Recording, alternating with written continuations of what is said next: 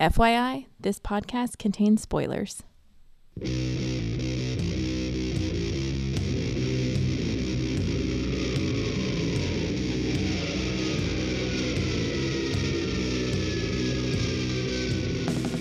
Hey everybody, welcome to episode 483 of the podcast that goes Snicked. I'm your host Jason, and lately we've been joined by Excalibros +1.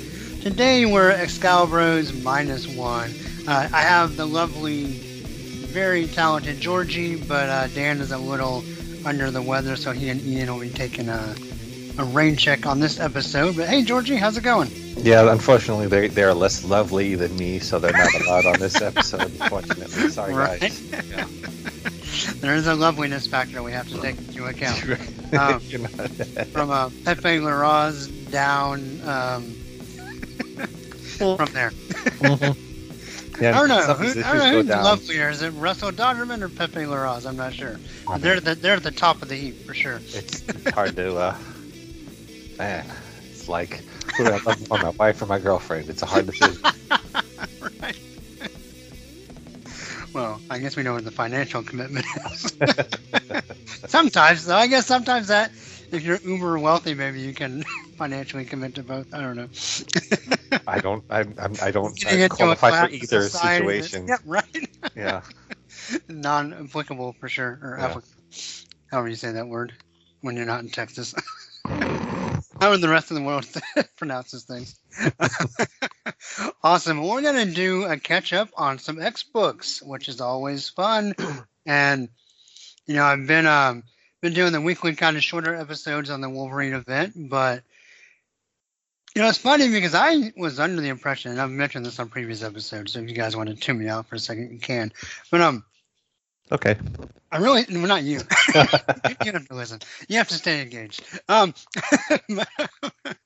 was kind of under the impression that the 10 lives and 10 deaths were going to be like most of the X output for several weeks. But, things are just kind of rolling right along. So we have, a solid 4 or 5 books to talk about today. And so, yeah, still plenty going on the X books. Mm-hmm. There is. So, and Dan did send a few notes, so I will have some of the stuff as we get through it. But anything we need to talk about before we get to the books? There hasn't been a whole lot in the news, I don't think. Not really comic book related. There is rumors that the Illuminati will be in the next Doctor Strange movie. Mm-hmm. I don't know if you saw the trailer, but there's a voice of Patrick Stewart in there, so we could have hints of X-Men coming to the movies. Yeah, that'd be cool. Yeah. I don't want that universe to come back, but there being an alternate Professor X who lives outside of time. That's interesting. It is. I'm in favor of taking a break in the movie verse and giving us Laura as a Wolverine for the first iteration would be pretty awesome. We've had, all the X-Men, the Fox movies are pretty Wolverine-centric anyway. Yes, they are. And B, Hugh Jackman was awesome in that role. Whether the movies are always awesome or not, he was fantastic. And instead of recasting that role right away, let's just give us a different flavor. Yes, I'm totally on board for that. You can even hint at there's this other Wolverine who's uncooperative, so we're working with.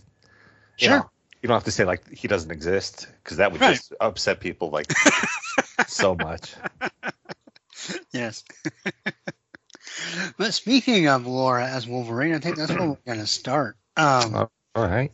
I'm going to jump into X-Men number 7.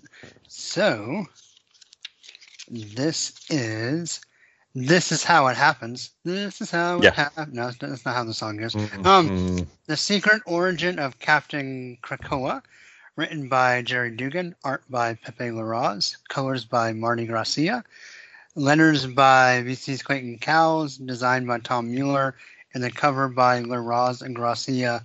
I love this cover. What do you think about the cover?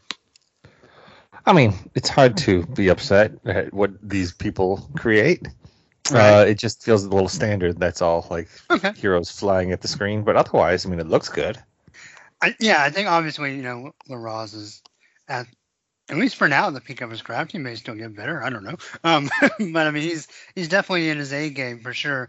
And so the figure work is pretty awesome. I think one of the things I like about it is everyone's kind of doing their classic Superman / either Superman or like arms raised in a V, like flying stance, coming out of this like greenish X. And then you have Laura Wolverine kind of in the background, just almost like she's being flung, like out of control. Like everyone else is very poised and in control and using their powers of flight. And she's just like, "Wah!" I really enjoy that kind of subtle detail. Sure. Actually, my favorite part of the cover. But all right. So in this issue, we've met Dr. Stasis, but we get more Dr. Stasis and his mutated animal men hybrids. And his objective is to go get Cyclops. And then, so we go forward past the battle to Cyclops' most recent resurrection, and Emma is there to welcome him back to life. There's some nice kind of intimacy in the scenes there. I really like her handing him his visor. And then, we kind of realize that this is before the whole issue 6. So this is all kind of taking place leading up to the reason we have Captain Krakoa, and it's because these animal men not only killed Scott, but they did it very, very publicly. And so not only do we have like the concern of like Ben Urich or some of the X-Men enemies learning about resurrection, but if Cyclops comes back right away, like pretty much the whole world knows about resurrection, and that's problematic. Krakoa is not ready to reveal that yet. And we'll get some maybe counter arguments to that as we go through the book. But we have great, lovely looking scenes of these weird looking animal people fighting a subway station, all in an effort to call the X-Men out. And they arrive in a beautiful scene of Sunfire, Cyclops, Wolverine, and Synch jumping down out of the ship in some vines. It's really, really quite great looking. And they land and Cyclops says, "I'm going to swing the big stick." And we get an awesome 2-page spread that raises some questions to how the optic blast is or isn't supposed to work, but nonetheless, it's a fantastic page. And so we get a huge Zark as his optic blast shoots an animal. It bounces off, ricochets through a traffic light, and then through the various lights out of that, blasting different people, bouncing all over the place. Like I said, I guess different interpretations of the optic blast have different. I don't know. And I kind of treat it like Captain America's shield. Like it can't really do what he makes it do, but it just looks so good on the page. You don't really question it. Exactly. Yeah, let's go with that because it's an awesome page. So that happens, and then Cyclops punches a giant bat. And then he and Synch team up and optic blast some more. We get an awesome snick to Don't Make Me Stick You with a baboon type character. And then a lovely page of Wolverine squaring off against this monster. And the monster runs off and gets scared. She intimidates it. And Dr. Stasis calls out his white tiger gorilla man. And Sunfire accidentally causes a big explosion. Our X-Men are trying to help put the fire out. The tiger gorilla guy grabs a baby. Cyclops gets in the way. He saves the baby, but is gutted or slashed across the chest and in the back and his throat or whatever for his trouble. And he could maybe recover, but Dr. Stasis disguised as an ENT guy, or sorry, EMT, not ENT, not ear, nose, and throat, emergency medical. No, it has to do with ear, nose, and throat because he slashes Cyclops across the throat with a scalpel. Could use one. Yeah. And then whispers something to him and then leaves, and Wolverine shows up and mourns the death of Cyclops. And then we find out that the Captain Krakoa suit is like basically a power suit, kind of akin to like the Alpha Flight suits of like Vindicator or Guardian. But Krakoan in design. And Dr. Stasis has his information that he wants. Who's the name of the designer? Tom Mueller? No. Jumbo Carnation. Yeah, I totally agree with him where he's talking about the costume. And he goes, I wish it was a little more form and a little less function because I don't really appreciate the design of Captain Krakoa. And I'm glad that someone in story is also addressing that it doesn't look so great. That's funny. Who did do we know who designed like the actual like X-Office design? Not sure. Yeah, I don't remember if that was LaRaz or somebody else. But yeah. So, what do you think of this one? I mean, it feels like a lot of the other X-Men books. Like, it looks gorgeous, the artwork is unbelievable, but it's really just shoot, explosion, stabby book. You know what I mean? It's hard to complain about the craft that's in there, but it's also when you piece it in with every other issue we've had, it just feels like X-Men off to blow up some more stuff. Let's keep the people who complain about ideas happy by just giving them explosions, if that makes sense. Yeah. But if you take that out of it, I mean, it looks great. There are some wonderful moments, like with Scott waking up with Emma. Some great moments of Wolverine being amazing. I love, you didn't mention it, but I love the panel where Cyclops and Synch like hold hands and then just blast everybody. Yeah, that's all. It looks awesome.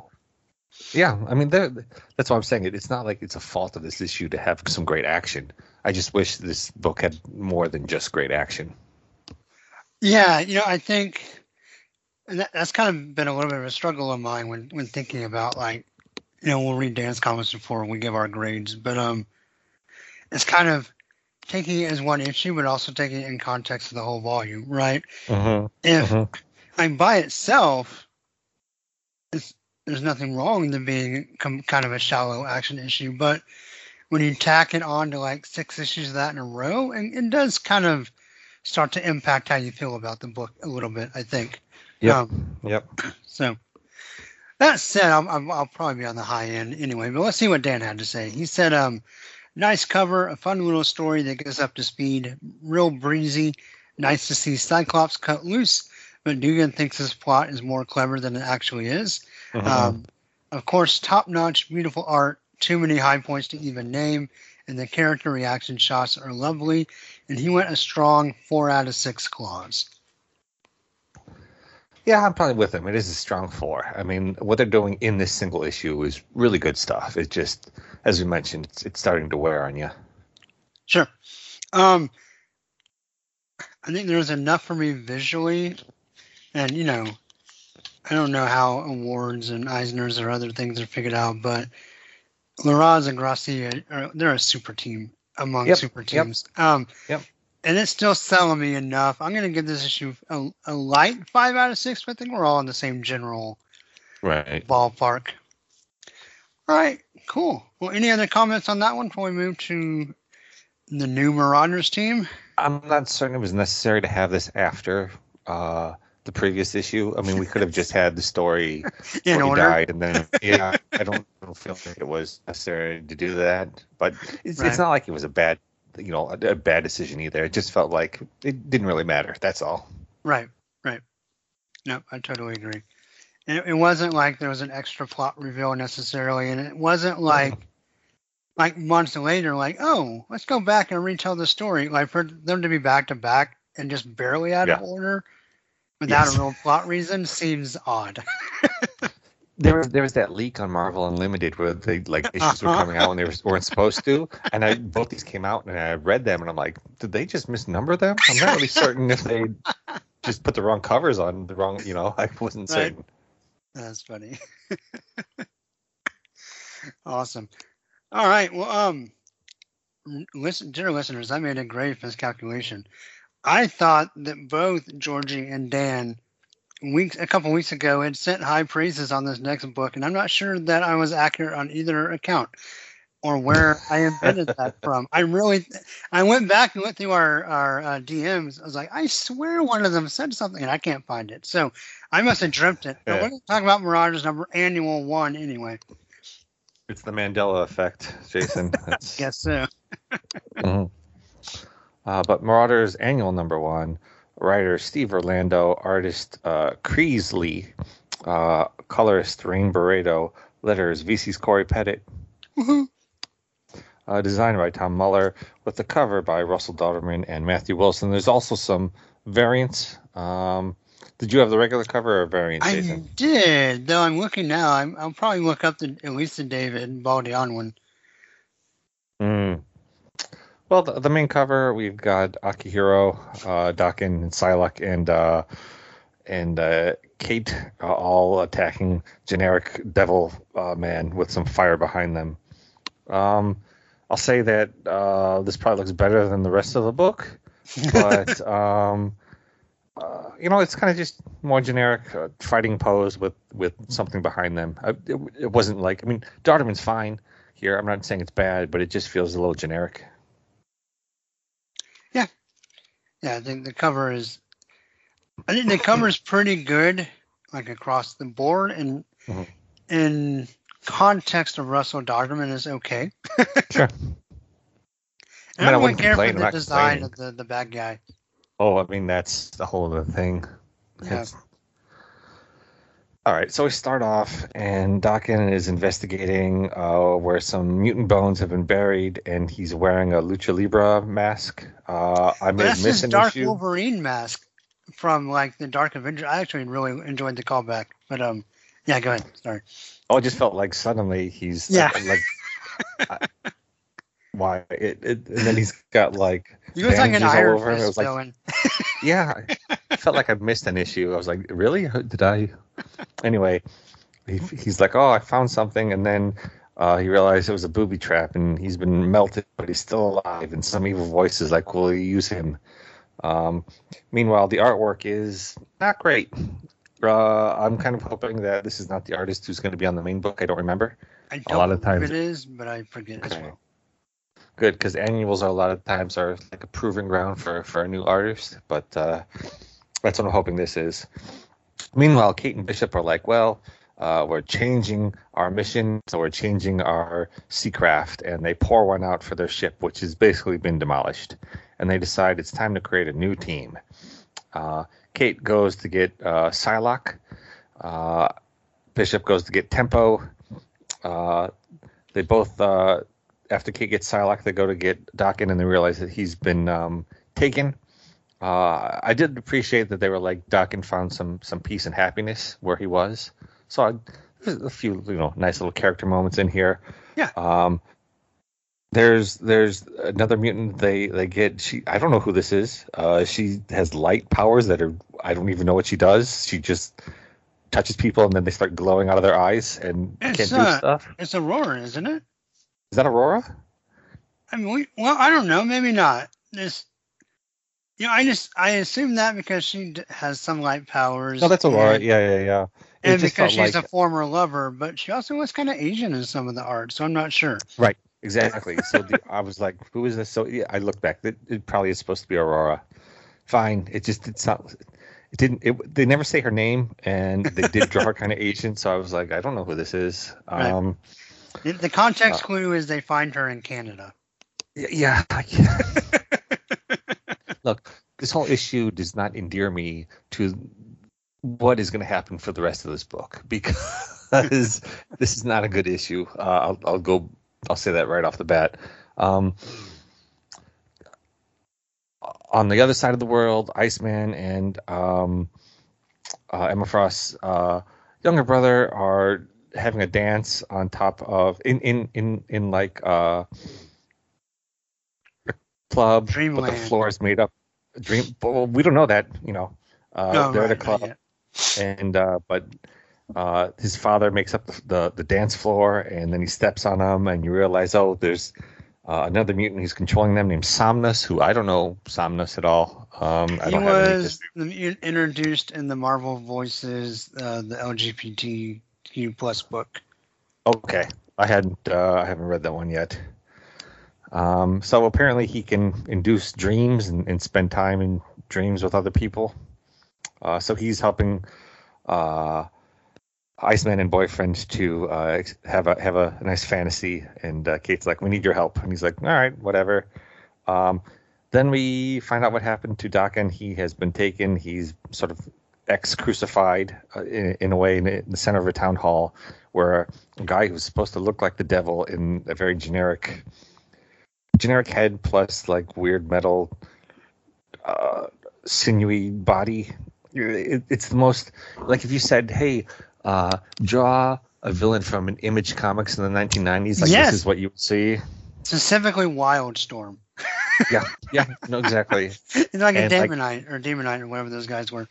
9-year-old me would be like, "Wow, this is so cool," but someone with taste is like, "This is ridiculous." So his power is to, like, I don't know, fire sort of control the earth, plus he can like make people fear and control them. It's kind of like Deus Ex Machina powers, just to make a whole town turn against Daken. And he spouts out some like his theories and his feelings about mutants and humans, but it's not really convincing enough for anyone reading the book to buy. Like, it's poorly written and the thoughts are poorly constructed, so I'm not like, a good villain like Black Panther, the movie, you're like, I kind of agree with him. He's got a point. This guy, I'm like, I don't really agree with you because you didn't construct your points in a clear way. It just sounds like gobbledygook. So minus points for that. Meanwhile, the team finds out what happened to Daken and they go to save him. And there's a big battle because everyone in the town is being manipulated to fight the Marauders. So they all fight. And then there's some more fighting. And there's this dude, evil. I don't even want to say his name because it's just generic. Evil demon dude fights and no one can beat him, and he's too powerful. Daken goes on a rampage, and till the demon guy's like, "Well, until next time," and he makes the ground explode, and he falls underground in a big hole. And then the Marauder's like, "Well, looks like we got our team now." And I'm like, I am not enthused for whatever is coming after this issue. This was not an exciting thing for me to read at all. Postscript, Emma's like, "Hey, I got this box from the future, and it's from you, and it's a map." I don't know, Jason, like, the artwork was kind of poor. The writing was lackluster. I didn't feel like none of the newly added characters really engaged me. I was not excited to really see them. It just felt sort of a waste of an issue. What did you think? I don't think I hated it as much as you, but no, I agree. It's not really strong. I thought there were some okay character moments here and there. I do like the idea, almost a criticism of kind of where the last Marauders book ended up going. That, they had kind of this, supposed to have this two-pronged mission of, being the kind of the black market and legal market, like extension of like the Hellfire Club and Krakoa Medicine, but really they were also supposed to be like rescuing mutants. And that kind of disappeared after like 5 issues or so. And I like the idea that, at least in word, if not in this story, and that Kate and Bishop have a real desire to like return to the kind of the roots of what this book was going to be. That said, I don't think we see it here. So jury's kind of out, right, on whether it's just, hey, remember we're going to do this, or whether they actually do it or not. I think will be interesting. I thought it was funny when Tempo uses their time powers to like skip a breakup. I thought that was kind of funny. That moment, yeah. I do like, well, not the other people did it better, so I won't even bother with that. I'm gonna say I'm enjoying Bishop's new look, but this is not the best rendition of it. Yeah, I don't know. There's an idea that could be about kind of mutants not feeling like Krakoa is really for them, and that they're kind of being sold a false bill of goods and wanting to kind of stand against that. Like, could be something. Brimstone Love. If that's not a New 52 villain name, I don't know what is. Yeah, I thought it was okay. I thought there were some things I liked, some things that I thought were kind of dumb, and I'm just kind of in the middle somewhere. Just kind of meh. Mm-hmm. All right, let's see what Dan said. He said, cover is okay. Although this is a getting the team together story, it seems a little limp. There is potential, which I agree with, but this doesn't give me much confidence, which I kind of also agree with. Art-wise, feels very basic. It feels more like a fill-in artist in the next chapter jumping on point. And he gave it 3 out of 6 claws, but a limp 1, he said, like the story. Sure. So I'm going to guess, if I can look at my crystal ball, you're going to give it 2? Yes, I am going to give it a 2. It's not the worst story. It's not the worst artwork. It just felt like nothing really came together. Nothing was really solid. And I think the villain design really weighed down on me. Like, something that generic just made me feel like no one's putting effort in, and that really made me not like the book more. Yeah, I was in between a 2 and a 3. I'm going to go... Oh, goodness. Part of me wants... I actually kind of enjoyed the opening sequence with Daken. I'm going to go with Dan. I'm going to do a limp 3 out of 6 claws. Like, they're not even bone claws. They're like soggy Cheerio claws. Like fruit roll-up claws? Yeah, fruit roll-ups. All right, so with that, we're going to go to New Mutants number 24.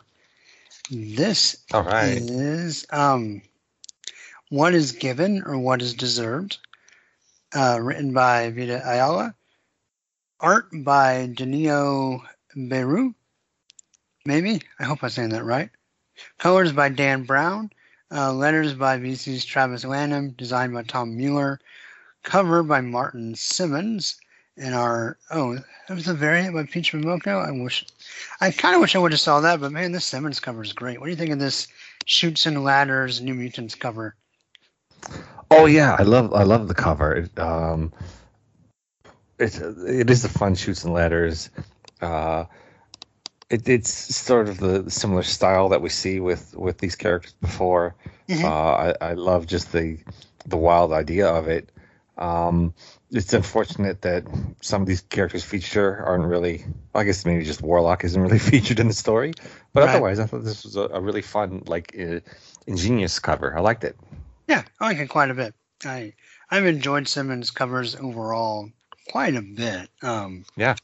So really, this one is sort of light on plot. It's a lot of character moment. We see Magic talking to Richter, kind of about what they want to see happen in Krakoa. We see Danny and Rain reconnect, and what's a very touching scene from a writing perspective. Then we see what Cosmar's attempt to try to learn how to control her powers and kind of be who she wants to be. So that's pretty cool, and of course how much the team supports her. We see a very touching, again in the writing, scene between Warpath and Thunderbird after his resurrection. And actually, I really, really enjoyed this scene. I too. About how he's like, hey, how come I thought you would be the one to greet me like in the Resurrection Garden. He's like, well, I wanted to, but I also had to get everything done and get ready for you to come home. And then, his guilt about how he doesn't really feel like he's ever lived up to his brother or resolved like his brother's death. And that the hugging scene, even in spite of the art, is so powerful. I'm trying not to give away too much what I'm about to say, but yeah. So then we get another scene with it's pretty great with Magic kind of eyeballing Madeline Pryor, And we get I thought a really great scene with Dakin and Gabby and Laura, and Yep. just kind of a very touching family scene. We see No Girl get kind of semi-resurrected into a new body, even though she shouldn't necessarily die. But I really love the way Vita writes this. Vita's choices to kind of tackle some of the subtext of what would actually happen in Krakoa, besides like the big comic book moments, has been such a strong point of their arc on this book, and really their writing in general. Even though it took a minute for Children of the Atom to find its footing, I feel like they did some of the same stuff in that book as well. Just kind of looking at some of these other more complicated issues that would arise if Krakoa actually like existed. Sure. And the idea that the mutants, the X-Men, looked out for all these people. They offered resurrection, but they didn't necessarily look for people that were just in a bad situation that needed improvement, or were not where they wanted to be. Why do they have to die to get help, right? And so, right. I don't know. I thought it was really cool. And then we just kind of see just a smattering of touching scenes. We come back to the Shadow King. Of course, remember Farouk has been freed from the Shadow King's influence, and we'll try.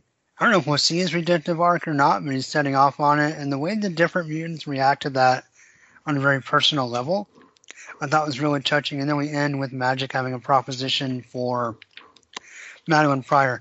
I think this book is written beautifully, strongly, emotionally, and the art just sucks me out. Like I don't like it. I'm sorry. I'm not trying to be rude about it. It's not my taste at all. Dan said everyone looks like they got stung by bees, which I can kind of see that for sure. But yeah, I don't know. I love the book. I just wish someone else had drawn it. Where did you kind of come out in this one? Oh yeah, that's. I mean, the writing is great. I think Vita, especially when she's starting out an arc, when they are starting out an arc, there's a lot of groundwork she lays, and I think she's laying some like foundation for what's happening here. So it can be a little wordy at times, but I feel like that's just because she's got a lot of complicated subjects she's tackling, and we're going to build out from there. So I kind of forgive them for that, but the rest of the writing is superb. Some wonderful moments, like you mentioned. I think this idea. If Hickman was around, I'm not sure he would be okay with him sort of sidestepping the Crucible, etc. Like, right. They might have a little more freedom here to discuss what other options that might happen. So I kind of appreciate them exploring that other side to a lot of these characters. But yeah, the artwork, it feels like, man, it's like someone got some colored pencils in the 90s and tried to color this in, and. Yeah, the faces are quite bulbous and uneven. Yeah, the artwork really does pull you out of it, unfortunately. And I hopefully this isn't the artist that's going to be on the book moving forward. I don't think so. But I don't. I think they're filling in some issues until they get back to.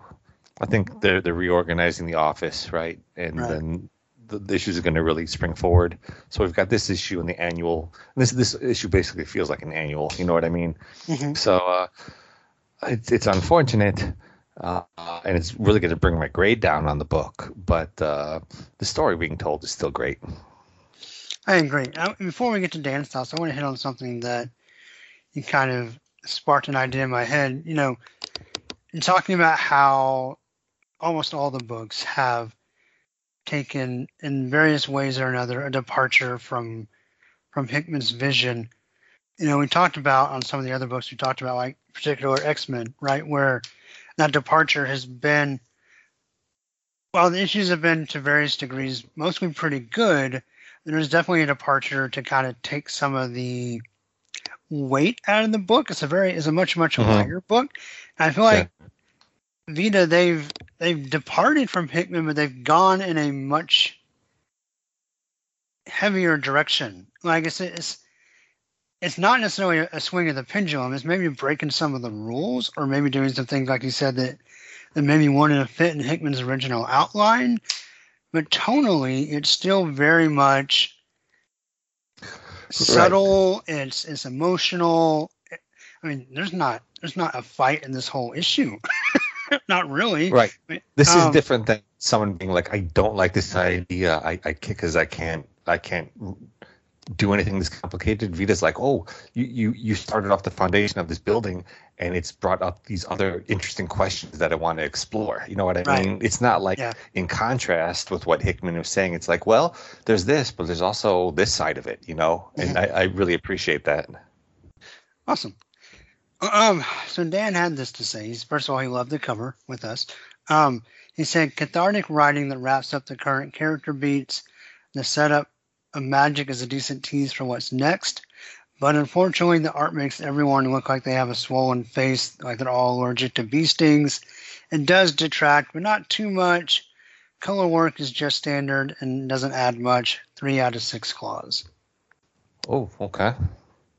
So where'd you end up on the book? That's altogether? So tough. It's so tough to grade this, man. It is. It's hard.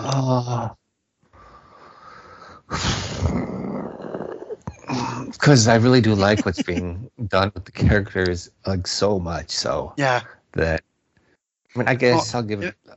Go ahead. If it makes you feel better, I'm going to end up giving it 4 out of 6 because I pretty much gave the writing the highest marks I could, and the art would have been like in the 2 range, so I averaged that out to a 4.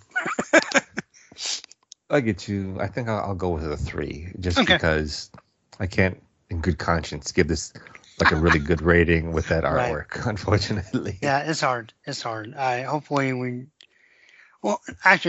my most optimistic hope is they just continue to grow as an artist, and maybe we'll see some improved art. But my other more pessimistic hope is that we just see someone else on the book. So, all right. Well, next up, we're going to talk about Secret X-Men, which is so secretive that I don't know the plot. I didn't even read it. Yeah, I didn't finish it. So, you know what? I mean, I hate to just brush over it because Dan actually did send some thoughts. I mean, basically, from what I could tell looking through it, let's go do the credits real fast. It's the X-Men, written by maybe I'll call this it's the podcast. Written by Tini Howard, art by Francesco Mobili, colors by Jesus Alberto, letters by VC's Clayton Cowles, Tom Mueller, of course, with design. Lineal Francis Yu and Sunny Go do the cover, which is just a team shot. That's fine. Actually pretty good, to be honest. So what I can tell is there's some Shi'ar stuff going on. Princess, what is it, Chandra? Oh, geez, it's Lilandra and Xavier's daughter, and what is their name? They were in the Mr. and Mrs. X book, which I yeah. I'm blanking too. But anyway, it doesn't really trust the Imperial Guard, but she does trust Deathbird, and Deathbird steals her away. The Imperial Guard approaches the X-Men. Deathbird also approaches the X-Men, and Sunspot gathers a team of everyone who lost the first election to go rescue the princess. But at the end, Deathbird is spirited away, and the princess makes them forget that they went on the mission, or at least what happened on the mission. And so, really, the story doesn't matter. Okay. Other than, I mean, Deathbird disappears, and that may play into another story later. I don't know. So Dan actually did fully read this, and he said, the book feels pointless due to the no one will remember end. It's so heavy-handed when Berto Howard tries so hard to be funny but doesn't come close. The cast is too large, and most don't get enough time. However, Marrow comes off well. The art is muddy. Line and color work are muted. New costumes are nice, but it's so lackluster. 2 out of 6 claws. I'm just going to go with Dan. I don't think I read it closely enough to really justify my grading it. I didn't enjoy it and I didn't finish it. So that's all I can really say. Okay. I'm going to be like a senator and I abstain from voting. Sure. Because I didn't read it. All right. Well, that's a book so secret it doesn't even exist. All right. So, shortest review ever on this podcast. All right. So we're going to move then to X-Men number 8. Georgie. X-Men number 8. We have Jerry Duggan as writer. Artist is Javier Pina. Color artist, or is it Pina? I don't know. Pina, color, probably. I don't know. Right, I don't see a thing over the end. So, colors by Marte Gracia. Letter VC's Clayton Cowles. Design Tom Muller. With the cover by Pepe Larraz and Marte Gracia. And on the cover, we have MODOK, a zoomed-in MODOK, and he's pulling on or pulling off like a Miss Marvel mask. Lots of shiny detail. It looks evil. I really like this cover. It's pretty good. We'll also point out this is the one that had the Russell Dodderman trading card cover with Wolverine. Oh, so that nice. That was also awesome. That is an awesome cover, yes. Yep. So I actually bought the physical copy of that. I needed that in my collection, so I actually bought that. I feel that. Yeah. Sure. So, a surprise, this issue is all about MODOK. He's isolating some genes of some people on a cruise, and he's terrorizing them in order to do it for science. And he literally says, for science. And Cyclops is like, did he just say for science? It's really funny about, like, MODOK is inherently a silly character, so I'm glad they were able to have some fun in here as well. Mm-hmm. So the X-Men arrive ahead of schedule. Something's happening up in the sky, so Rogue is sent up to take care of that with Polaris. Or is it just Rogue? Meanwhile, Cyclops and Jean and Polaris are helping people who are jumping off the ship, and Synch and Wolverine are sent onto the ship to try and find out what's happening. And it was nice to have Synch and Wolverine interact again, sort of revisiting what happened before, and Synch saying, I really wanted time to talk to you. And we found out that it only took 241 years before they had their first kiss. And I love that after he says that, she's like, broke me down that fast, and there's an explosion behind her as she's like posing. It's a really spectacular moment. I just really love their interactions here. I'm glad that story is carried on. And we find out that the only reason Synch joined the X-Men was to be around Laura, which makes sense. So they confront MODOK, and MODOK is like, ooh, the food here is delicious. In another comedic moment, he blasts Laura out of the ship in order to escape, because Synch has to focus on saving her so she doesn't drown in the ocean because of the adamantium. MODOK feels like he's escaped until Captain Krakoa saves the day. Synch uses his telepathy to put Cyclops into MODOK's head. They have a conversation, and MODOK says, I know where you live, I can get you anytime. And Cyclops is like, well, now I know where you live, and we can get you anytime, so you better behave yourself and make restitution to all these people. Someone in a random Navy uniform was like, great job, son. Very random. Meanwhile, at the end, we see Synch confessing to Cyclops that he was the one that removed Ben Urich's memory, and that he also stole his notebook. And he's really disappointed because the way Ben Urich was going to write about it wasn't going to be slander, but more of like what a wonder it is that the X-Men have been able to like conquer death. Mm-hmm.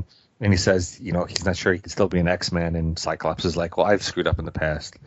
And I'm sure you had your reasons, and I'm not letting you leave the team. And it was a good moment. I felt like this was a fun, action-y book that had some good moments with like anytime we have Synch, I'm already like fully invested, but then it's Synch with Laura, I'm like super invested.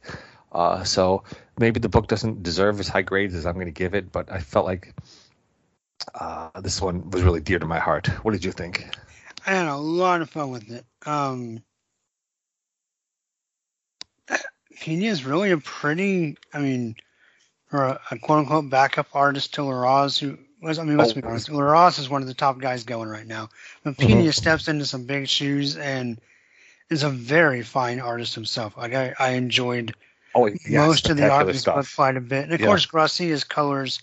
I really want to point out like the scene when they go in MODOK's like astral presence or whatever. Like that's a beautiful 2 pages. I love the fact that he's barbecuing the X-Men heads on his grill. But like the use of like the pinks and the blues. Yep. The grayish blues, it just looks amazing. I love kind of this subplot of Laura's appetite. And that is run through all the way back to like pre-Hellfire Galaxy. You know, there's that whole scene with her, and actually homage I call back to in this issue with her and the shrimp, and then in here she's like, yeah, this buffet's undefeated. And then, you know, Sync's kind of, I really love the conversation between, so like you talked a lot about the conversation between Sync and Laura, which is awesome, and really has a lot of character development. Then also Sync's conversation with Cyclops, where Cyclops is like, okay, maybe not exactly the right thing to do, but you did it for good reasons, and who am I to critique anyone's ethical choices? And you know what? You're still an X-Man. And I don't know, that kind of almost paternal Cyclops, which is when he's really good. That's when I really like his character. He's kind of like, we kind of all screw up, but let's just, you know, help each other out. It's kind of the unsure sometimes, but confident in where he's going, even if he's not confident in every step.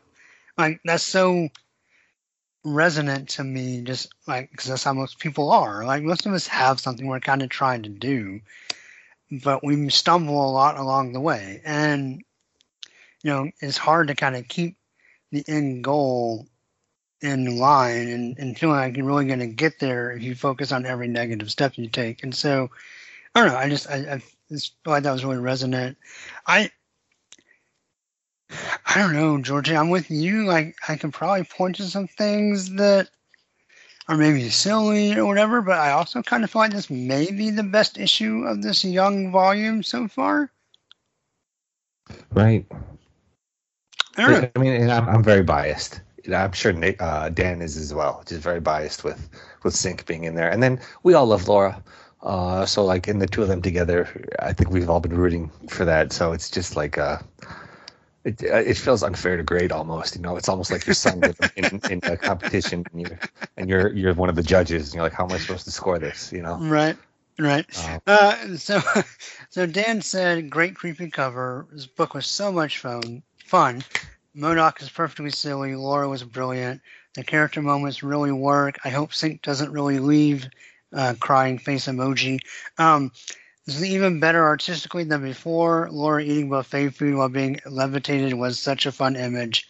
And he gave it a very strong 5 out of 6 claws. I might actually go ahead and go 6 on this one, I think.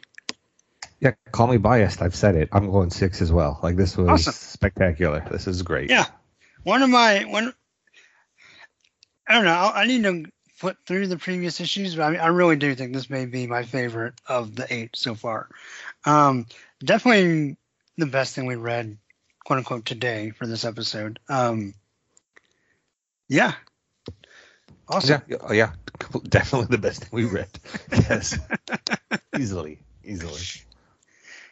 Man, I hope Rod Reyes comes back to New Mutants. That team up was so fun. Yeah, you know, I think his art, I think much like who was doing Marauders for a while? Lolly. No. At the end where they were like in space, they fought Han. Oh, Phil Noto. Yeah, like Phil Noto. I think it takes those guys. It's a lot for them to do a full issue. So I don't know if they can do that many in a row. And hopefully this is just a break for Reyes. And then Reyes is back for 25 with the start of the new Inferno story. Awesome. Or the new, New Empire story. So one thing I did want to ask, and I'm putting myself out on a limb here, because if I've overlooked a story or forgot a story, I'm going to feel really, really bad. But when did Laura get full adamantium?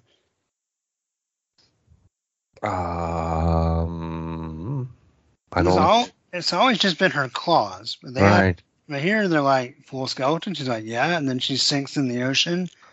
I don't know if that's right. No, I caught that during the ring as well. I'm like, well, maybe I just missed when that happened. Well, listeners, if there's a story like it would have had to have been in either the Tom Taylor run or the Mariko Tamaki run that I just forgot, which would be a shame because those are both really, really awesome. But listeners, if you know what's going on here, write in and let us know, and we'll talk about it next time. I mean, it's easy to explain. They resurrected her once, and she wanted to have the full thing when she was resurrected. Who knows? Yeah, possibly. That seems like an odd choice. But I'm just saying it's easy to retcon. I mean, if we're doing a no prize, that's what I would say. But and canon, yep. Yeah. All right.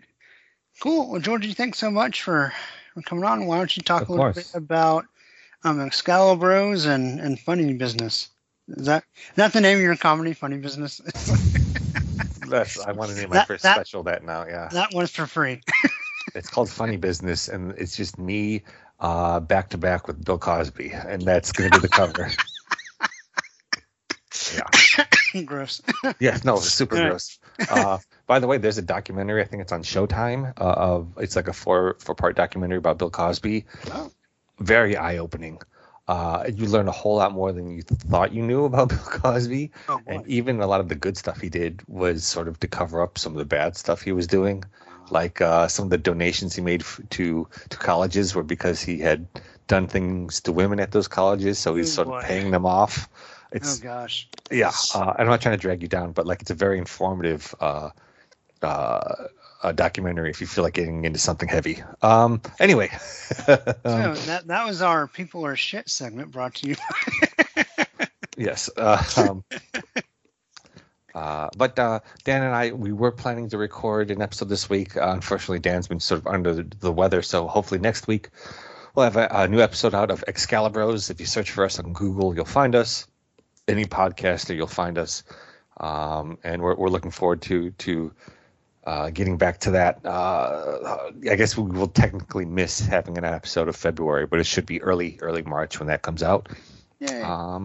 Then I have a show tonight in LA, but it's sold out, so don't worry about it. I'm so successful. Just you know what you can do? Just Venmo me a lot of money, and then we'll call it even. There you go. Yeah. But thank you so much for having me on. It's a shame that Dan and Ian couldn't make it, but this was a lot of fun. I appreciate it. Yeah. No, we'll catch up with Dan and Ian again next time. Yeah, Ian, where are my notes, Ian? Come on. I'm just kidding. No, I definitely understand that stuff can get in the way, and this is just for fun. So we'll gladly have fun with them again at a later date. But yeah, for the podcast that goes Snit, of course, you can like the Facebook page. Twitter is @SnitCast. Show notes and stuff are at snitcast.podbean.com. You can also find Excalibros on Podbean.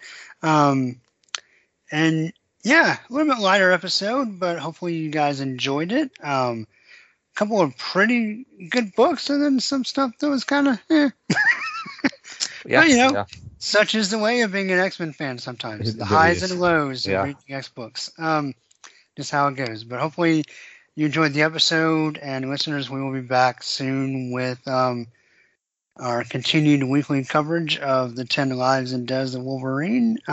Awesome. Are you reading that at all, Georgie? I think the last time I had checked, you had not started it really yet. I still haven't started yet. Like I have them, I just haven't started reading them yet. Yeah. Cool.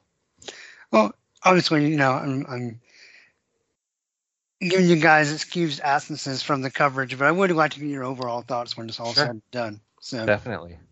Awesome. Cool. Well, people, please stay well, stay safe. Gosh, I know there's a lot of kind of just shitty stuff going on right now, but please keep your heads up. Hopefully this gave you 45 minutes to an hour of just kind of letting go of some of that stuff, and just hope everyone's staying well out there. So until next time, hugs and snicks, everyone. Bye bye. See ya. And snacked.